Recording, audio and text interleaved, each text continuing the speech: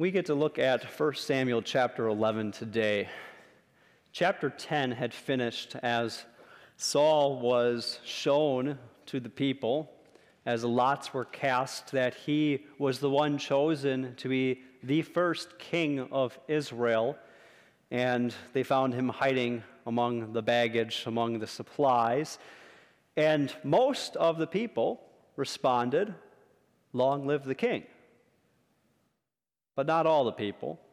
There were some that really did not trust Saul, which was really not trusting God, that really despised Saul, didn't bring him any gifts, and questioned, how can this man be our leader? How can this man rule over us? How can he give us deliverance? And the chapter closed as Saul kept silent. He didn't say anything. Now, chapter 11, we're going to see really a major test comes to Saul as he is the king. And how is he going to respond? He chose initially to respond to those opposing him by saying nothing. And that's going to come back as these people are going to come up again in this chapter.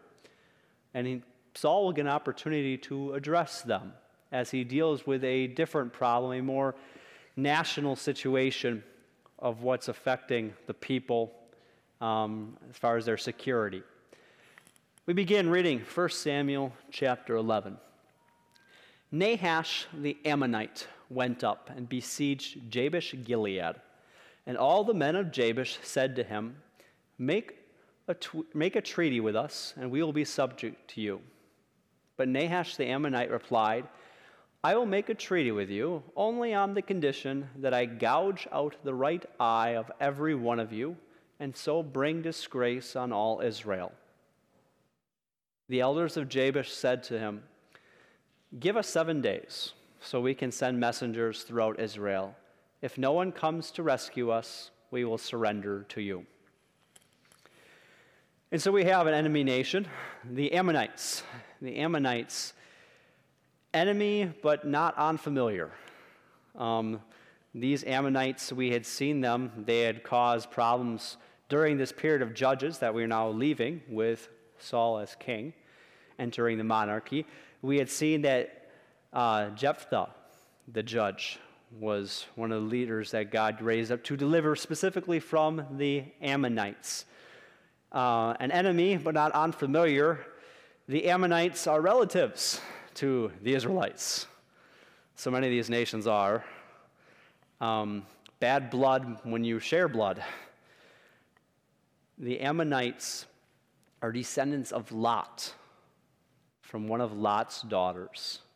You can look at that account from Genesis 19, when after God delivers Lot from Sodom and Gomorrah with his 2 daughters, and then once again you look and see how God really still brings blessing out of sin, that you have a case of incest between Lot and his daughters, but out of that comes Ammon and the Ammonites.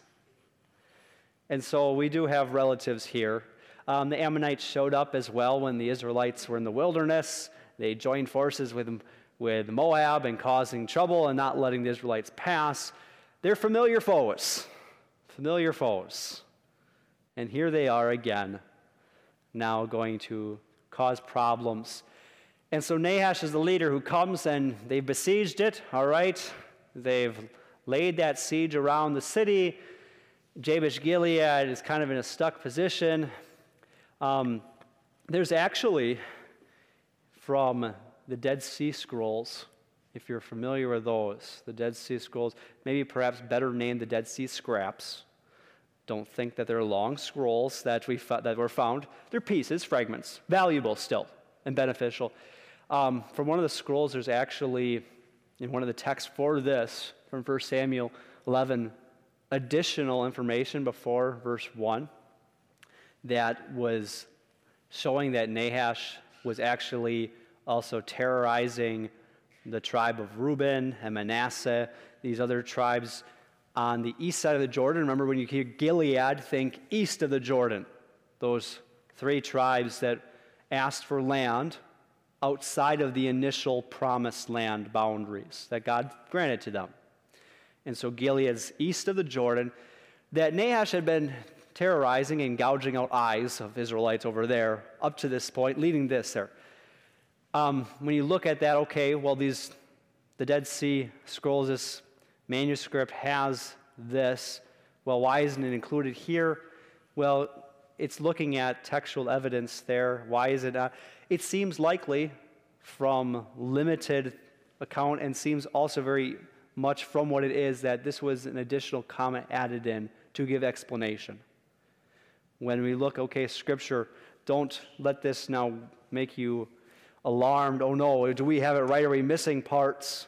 Well, God promises that none of His word will pass away. We don't need to be fear there. But as all these were copied by hand, sometimes additional notes were grabbed in, and sometimes it didn't help understanding.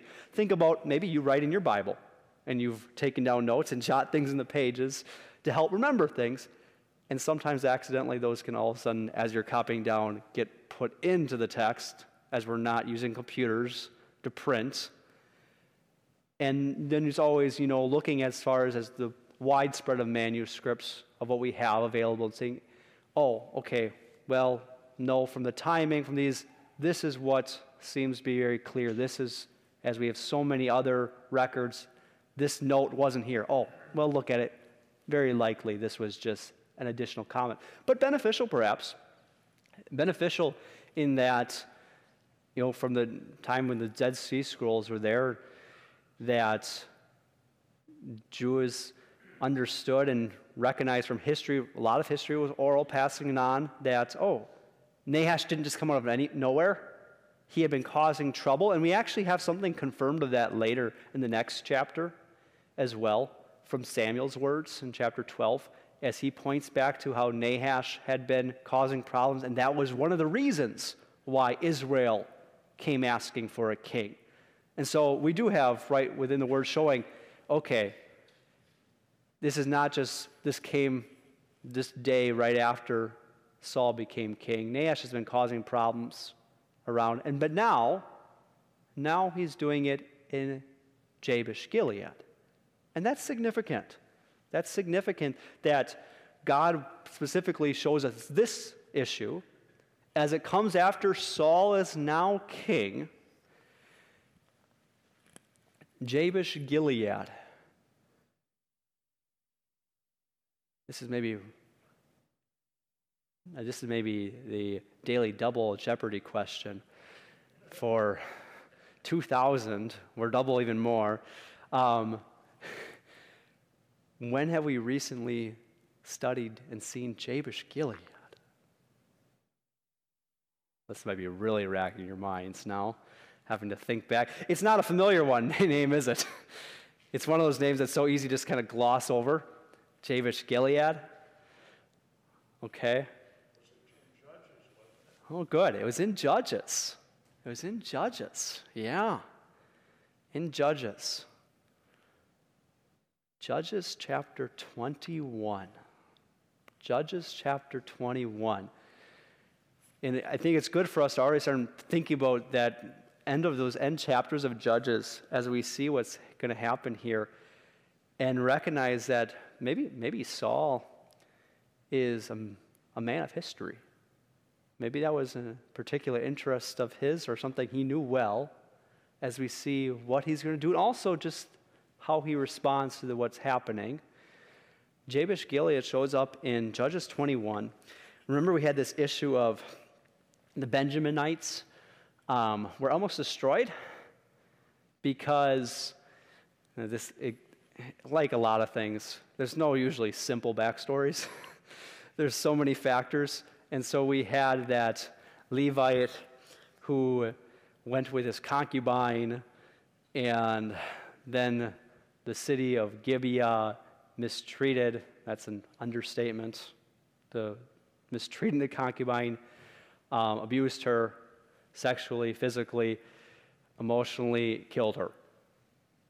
And then this Levite gets so upset Now remember that Levite had marriage issues, that he really, as he's being called concubine, not his wife, gets so upset all of a sudden now that he doesn't have his concubine. And what does he do? Do you remember? Cuts her up, yeah. Graphically cuts her up and sends pieces of her body to the 12 tribes to raise them up and say, this horrible deed has been done among us. Are you going to let that stand? And all the nations of, all the other tribes of Israel rise up and no, this is a horrible thing. A thing like this has never been done before as far as the sending of body parts because of what tragedy is taking place. And they rise up and they're going to go and attack whom? The Benjaminites. Because Gibeah is a town in Benjamin, and the Benjaminites didn't do anything about it. And so they go and attack them, and what happens is that the men of Benjamin are almost completely wiped out. That there really is almost none left of this tribe, and all of a sudden then it's, oh no, what's happened to our nation? These promises that God has attached to all of our tribes, and we've almost lost one. We only have a few handful, couple hundred Benjaminites left. We need to get them wives now so that they can continue, so they can grow. Well, where are we going to get wives? Because that's right, we made that vow that we would never give our wives to the Benjaminites because of what a horrible thing they've done. We would never do that. And so they called the council as far as what should we do, and they decided, well, whoever didn't show up, whoever didn't send the proper representatives, they'll be the ones. We'll go and kill all the men for failing their responsibility of this town of uniting with the nation of Israel, and the women, their wives, they can be given. And do you know what town it was that didn't show up? Jabesh Gilead. Jabesh Gilead didn't show up. So, you have to now connect the families there. Jabesh Gilead. Who makes up this town? Jabesh Gilead, east side of the Jordan. East side of the Jordan.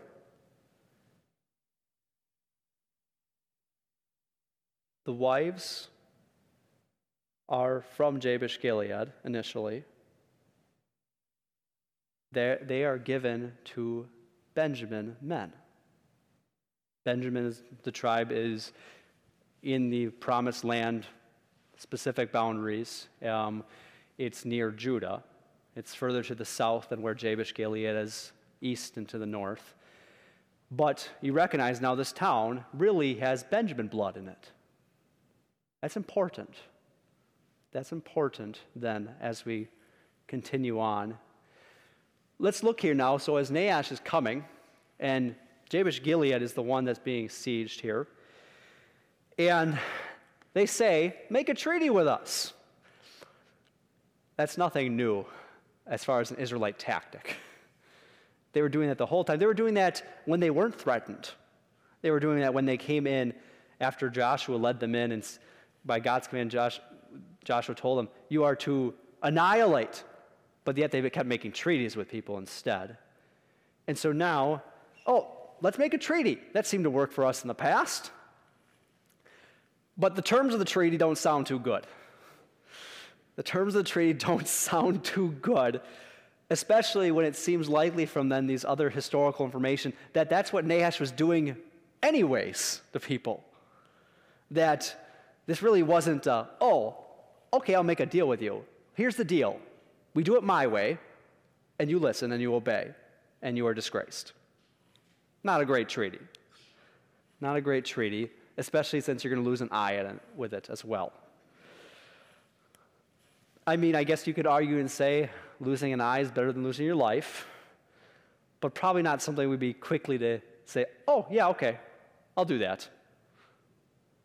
Something that they asked for 7 days. Okay, give us a week to think about it. Give us a week to think about it. And everyone knew what was going on here. I mean, they even say it. They even say, give us 7 days so we can send messengers throughout Israel. If no one comes to rescue us, then we'll surrender. Give us 7 days, see if we can get some help. How silly this even kind of sounds. Like, this would not work as far as diplomacy today. An enemy nation is coming and saying, we're going to take over. Oh, hold on. Give us 7 days and see if anyone wants to help us. No.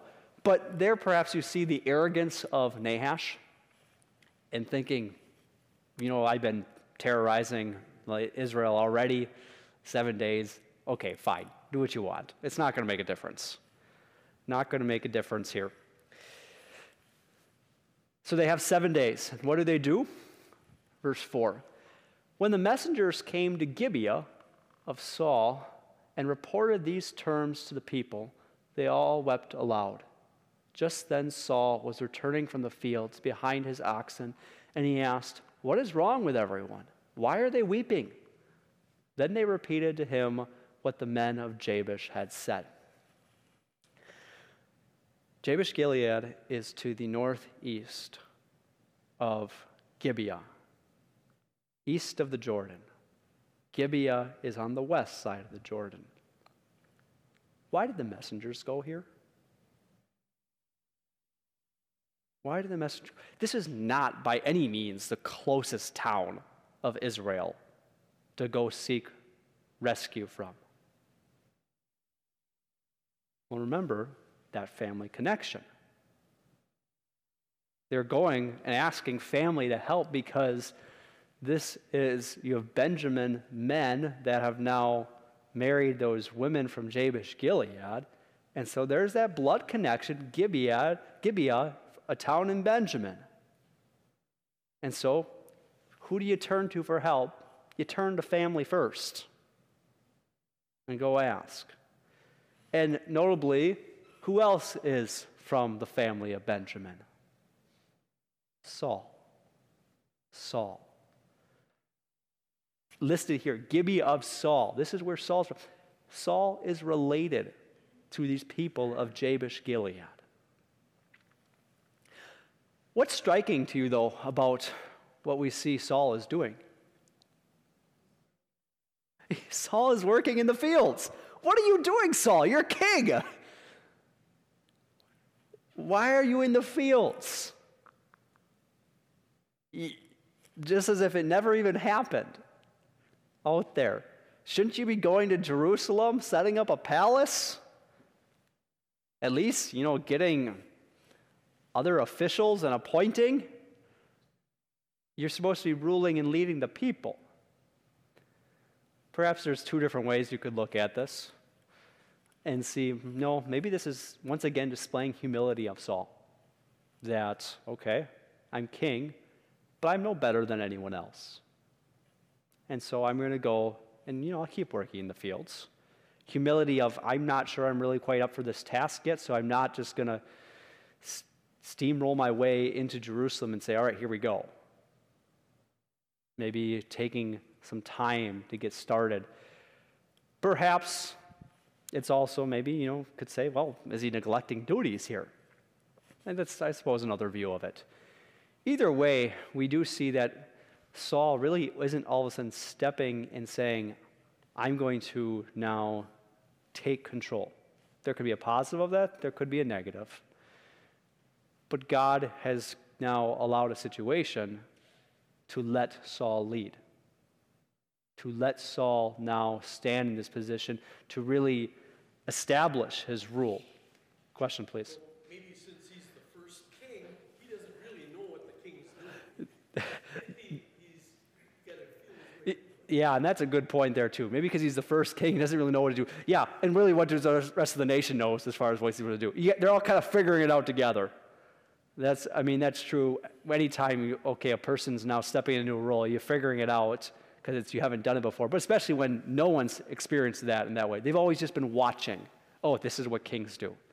But we actually haven't had one yet. You got to figure it out. And so he hears that report. And how do you think Saul is going to react? That now that this report from what the men of Jabesh Gilead said, that's family over there, that they are besieged by Nahash the Ammonite, knowing that Nahash has been causing lots of problems, gouging out eyes, perhaps, among others. How do you think Saul is going to react? Remember, he is the anointed king. People are going to be wondering and watching how he reacts. Verse 6. When Saul heard their words, the Spirit of God came powerfully upon him, and he burned with anger. He took a pair of oxen, cut them into pieces, and sent the pieces by messengers throughout Israel, proclaiming, "This is what will be done to the oxen of anyone who does not follow Saul and Samuel." Then the terror of the Lord fell on the people, and they came out together as one. When Saul mustered them at Bezek, the men of Israel numbered 300,000, and those of Judah 30,000. How does Saul respond? It's okay, he gets all the people together. How else does he respond? He's angry. Would you be angry? And you think of different levels there too. Okay, recognizing that here he is king, and his people are in danger. That's a reason for him to be upset. But then knowing it's, okay, people that he has a close connection to, you can understand the emotions even greater. You look at this anger, but you also cannot overlook what God says here. The Spirit of God came powerfully upon him, and he burned with anger. Is Saul right to be angry? Absolutely he is. He is right to be angry here.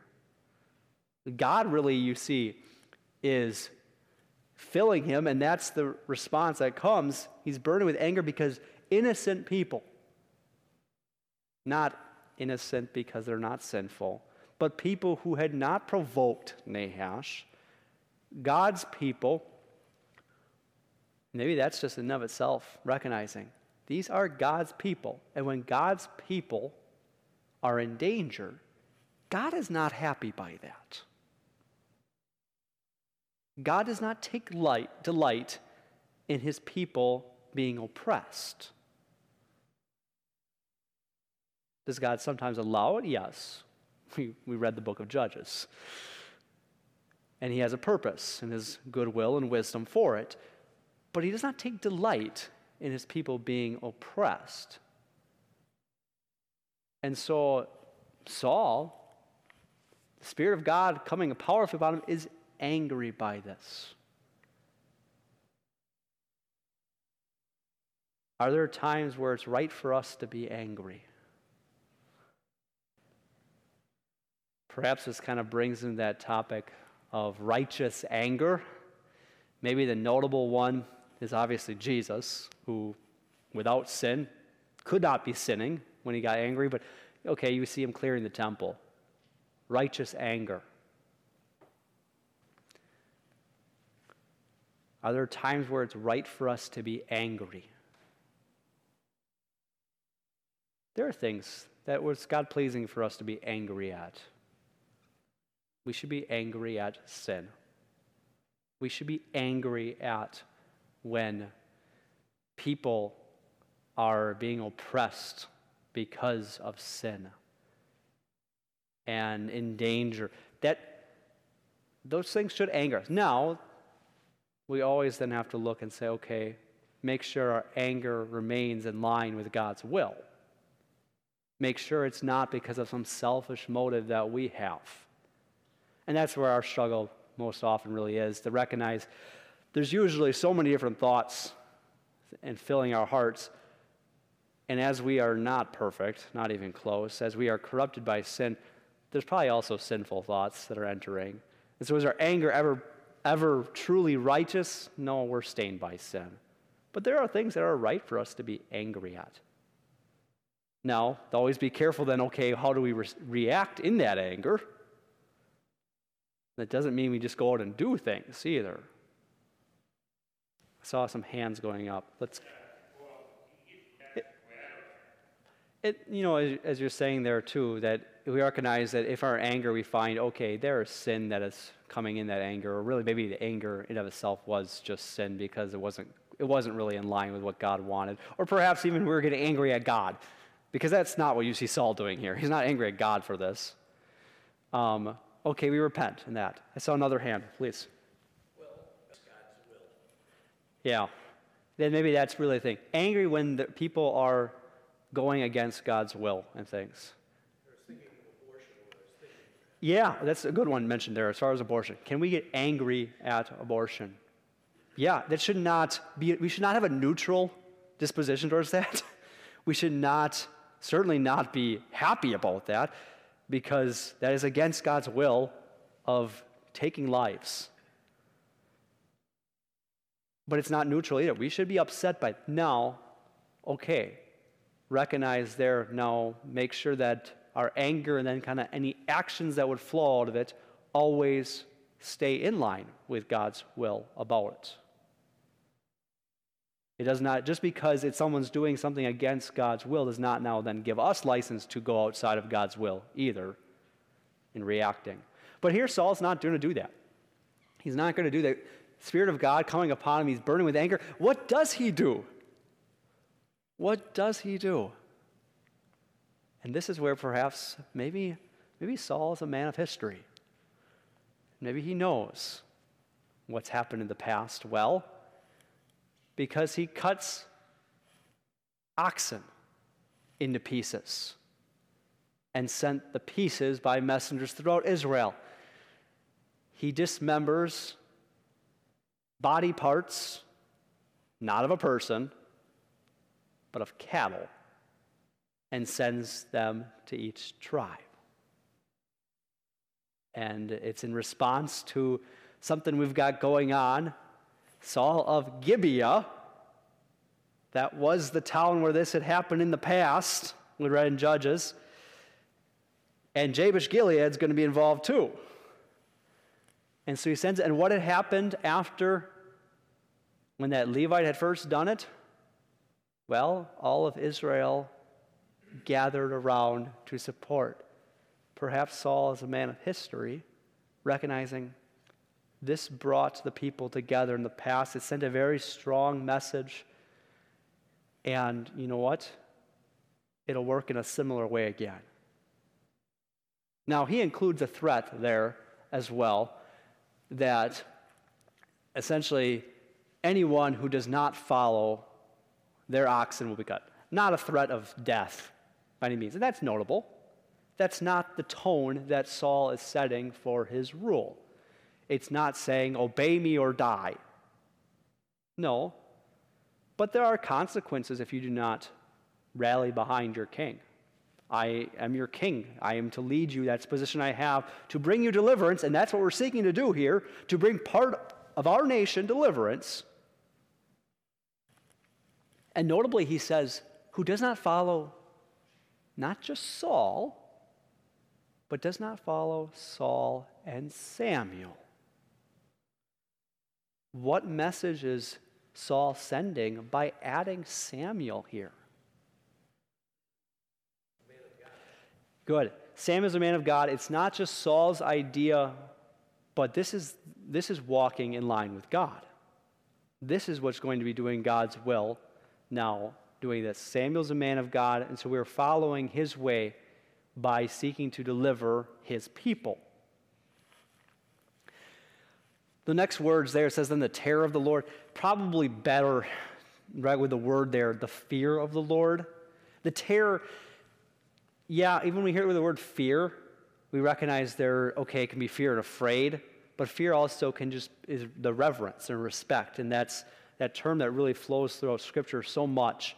And certainly with our sins, there is the being afraid, but the awe of God.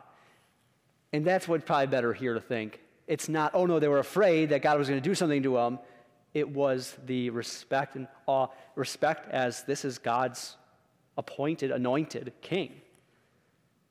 And so moved by following God, they came out together, and we get 300,000 from Israel and 30,000 from Judah. I thought we were one nation.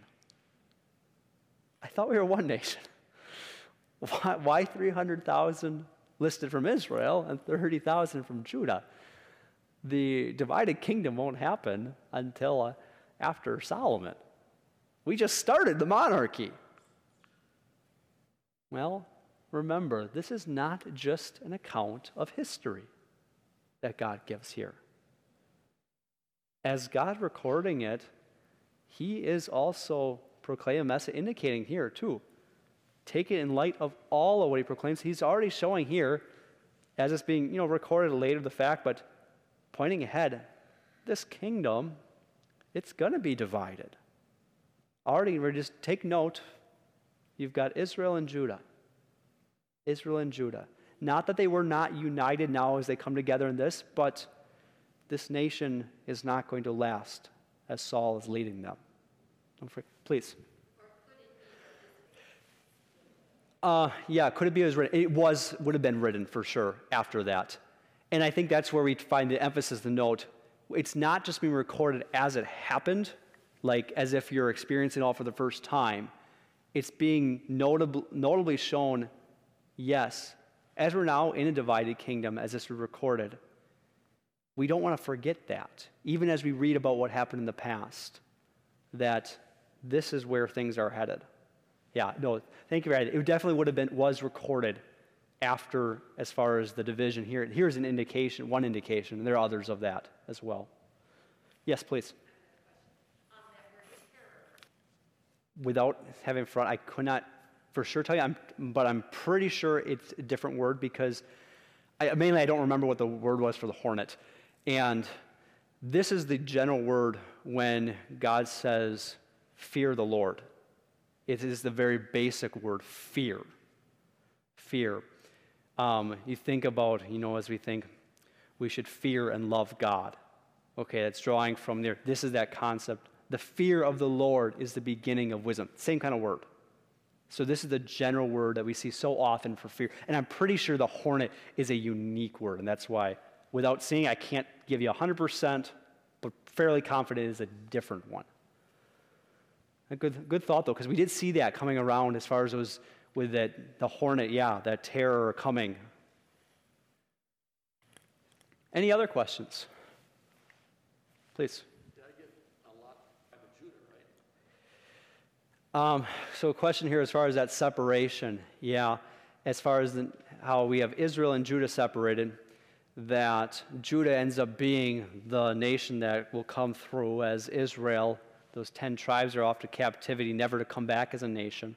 But yet later, God talks about Israel as his people, and you see, really, that's the restoration. Okay, all of God's people, Israel. Probably what's most notable here is that God is inspiring his author to write and show that, already kind of previewing, giving a little hint going as ahead of where we're going. But reality is, when this happened, Saul wasn't dividing them. If you're trying to put in real time when this took place, they mustered, it would have been, Saul mustered them, and there were 330,000 people from the nation. But yet God is also then showing us here, 300 from the nation, 30 from Judah. There is a division here that's going to take place. Not a division then when it comes to salvation, as he talks later about Israel and all of Israel. Then he's once again saying, the divisions come place. Well, why does the division come? It comes because of sin. God restores sin from what's been damaged from sin, because he takes away sin. And so that's why you see later talking about Israel as a whole again. Other questions or comments? Let's continue on then. So it's been sent, the message sent, they've got the troops. Verse 9, they told the messengers who had come, say to the men of Jabesh Gilead, by the time the sun is hot tomorrow, you will be rescued. When the messengers went and reported this to the men of Jabesh, they were elated. They said to the Ammonites, "Tomorrow we will surrender to you, and you can do to us whatever you like." So, report comes from Saul, from the people, saying, by tomorrow, by the time the sun's hot, midday, you'll be delivered. Before midday, you'll be delivered. And of course, they're elated. Who wouldn't be in that situation? That you heard the good news of rescue and relief, and they didn't doubt it.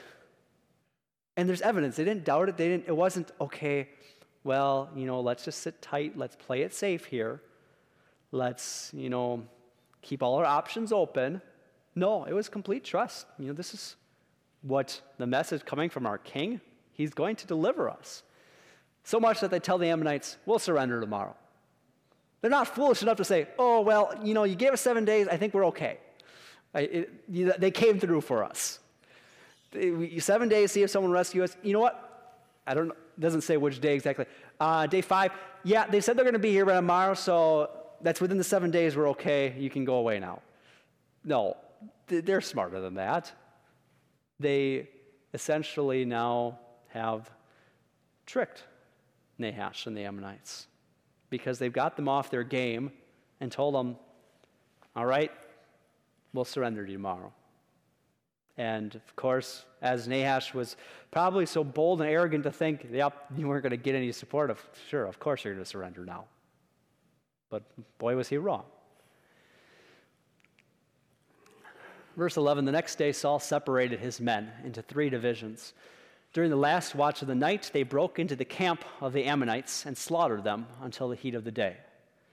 Those who survived were scattered so that no 2 of them were left together. Saul does not waste any time.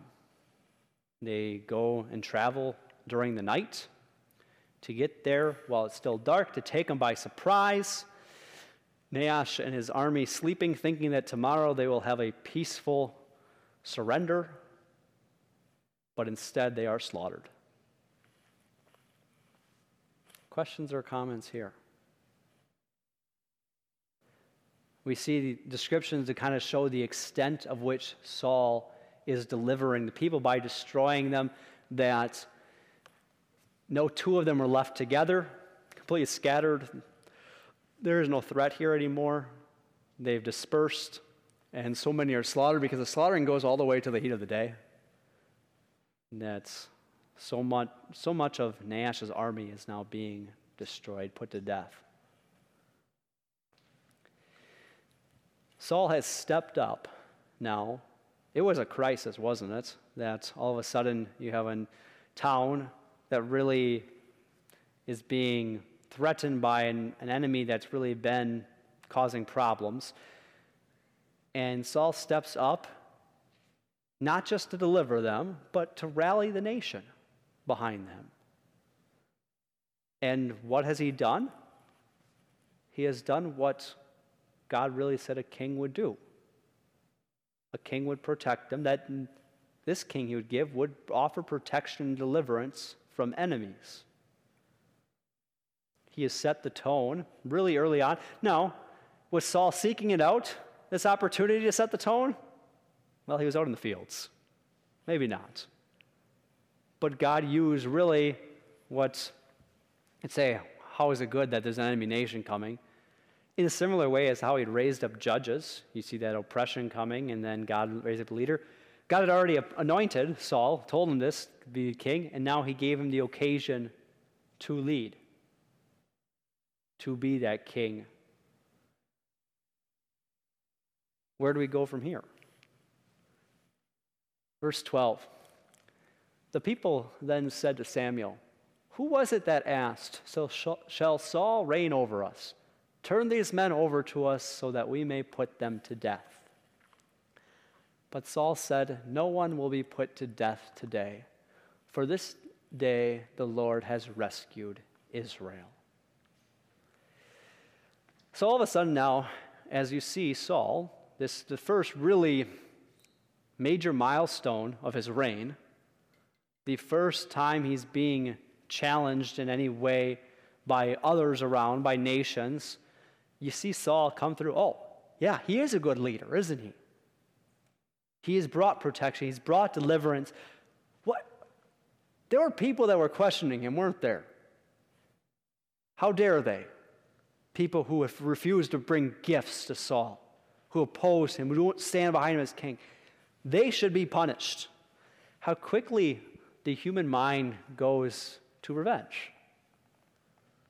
That they had opposed, and now they should receive some sort of consequence for it, saying that those people should be put to death because they essentially were not giving their allegiance to the king before this. And he is a good leader. Maybe notably, they didn't say this, the people weren't saying this before this event happened. No one was saying after these men showed up and didn't give gifts and despised them, oh, let's put these men to death right now. They didn't say that then. They're saying it now after Saul has shown his power, has shown that he, yes, is a worthy king. But now it's ready to say, okay, get rid of him. And that really would have been the natural way that other nations would have done it. It's what they would have seen from other nations that, oh, what do you do to public enemies? You put them to death. You get rid of them. Even when it's within your own nation, any threats to the throne you eliminate. But what does Saul do? Saul is still setting the tone for his reign. This is how Saul is going to rule from the start. This is what he's saying in message he's sending to Israel. He says, no one will be put to death today. Is that true?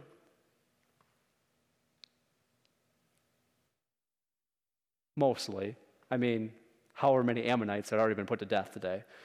But returning to Israelites, no one of our people will be put to death today. For this day the Lord has rescued Israel.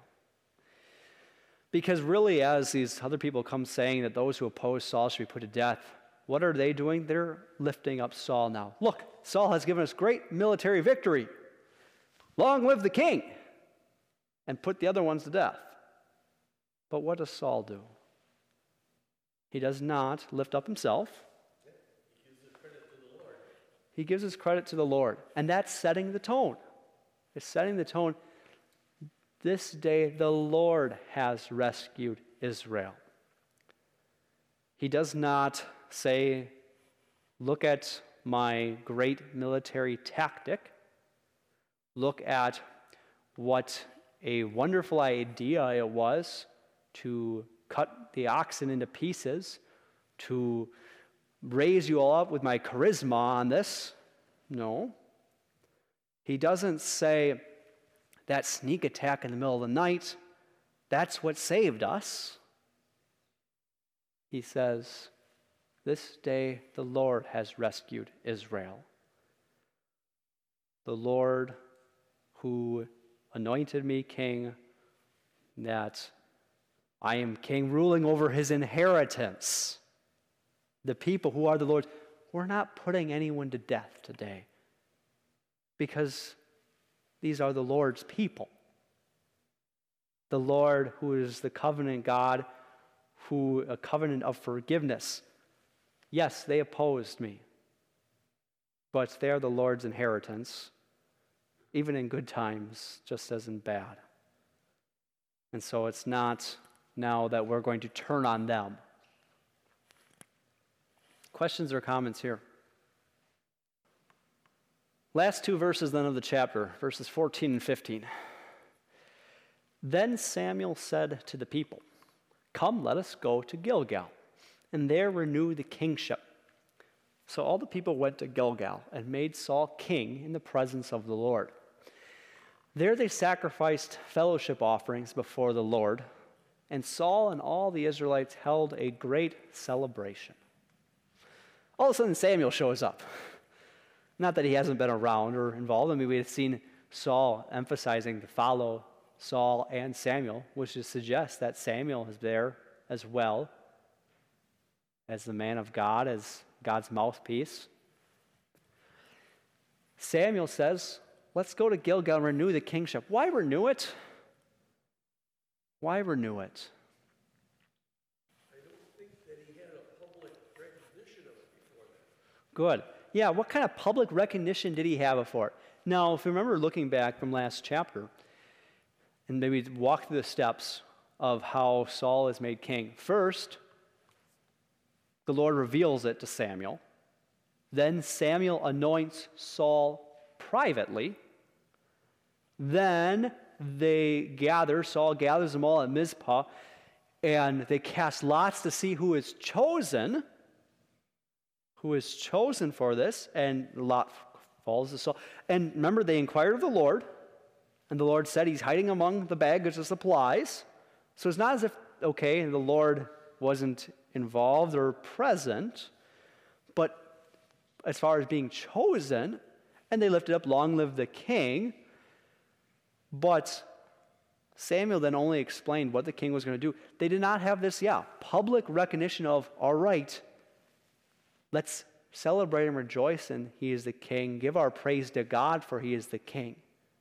Nothing like that is described up to this point. Mentions there as far as renewing the kingship. Not that he wasn't king before this. He was already anointed before they even knew it. He's already then publicly chosen by God. But now we're going to renew it after God has, declared it and given evidence to it in the victory through him leading it. Renew it now as well with the whole nation behind it. They go to Gilgal. Significant maybe about that this is the place where they're going to do it in public presence of the Lord.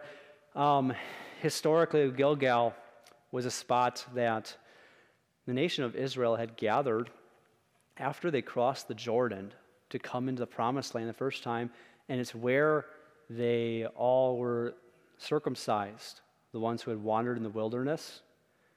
And so really you have kind of a renewing of a covenant happening there at Gilgal, a momentous occasion for the nation then, as, all right, God has given you the Promised Land. Here it is. You are his covenant people. Now, come to Gilgal. Here is the king that God has given you. Let us rejoice. A great celebration.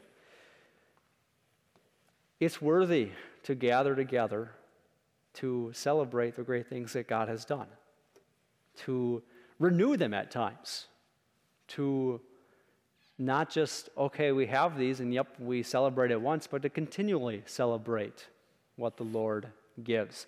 They offer the sacrifices of fellowship offerings. Those are expressing their unity as God's people with God. Fellowship, that sharing.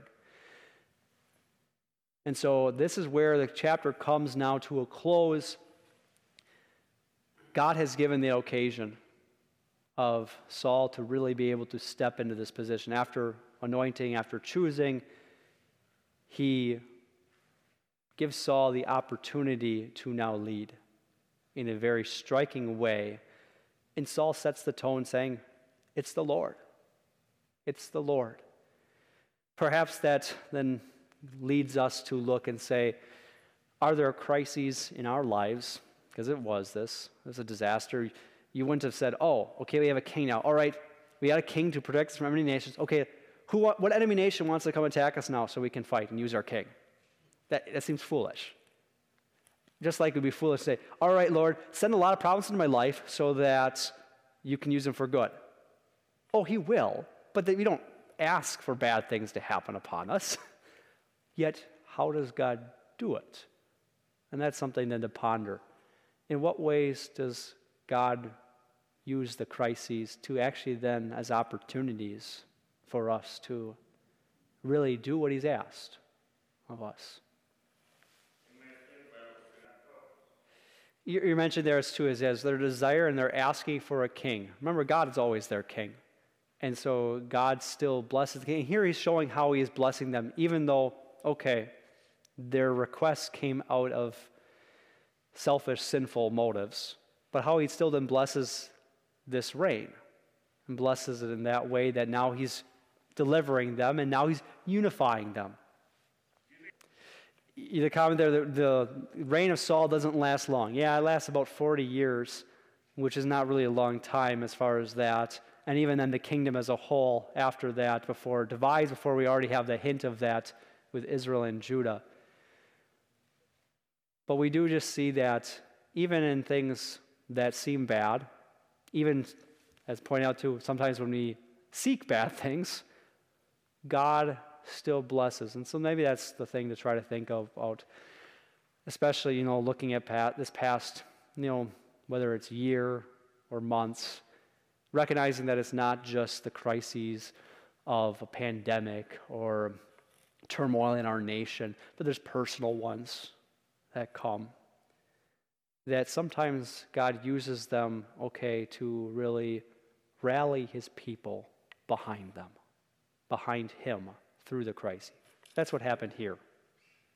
As he used it to let his servant Saul serve and to accomplish the purpose, to unite his people.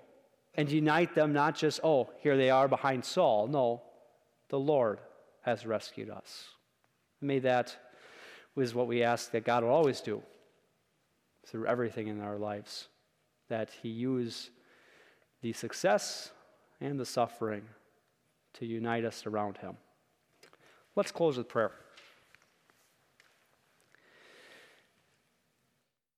Lord, you are the one who brings rescue. You are the one who brings deliverance. You know what things are giving us struggles in our lives. And we ask for your deliverance, for your rescue. May you bring that to us through the form of your people. Through using your power, may you bring us deliverance even when it's not the deliverance we think we need. A deliverance of turning and simply trusting in you and what you've given to us in your love, what you've given to us in the grace through your Son, Jesus. In his name we pray. Amen.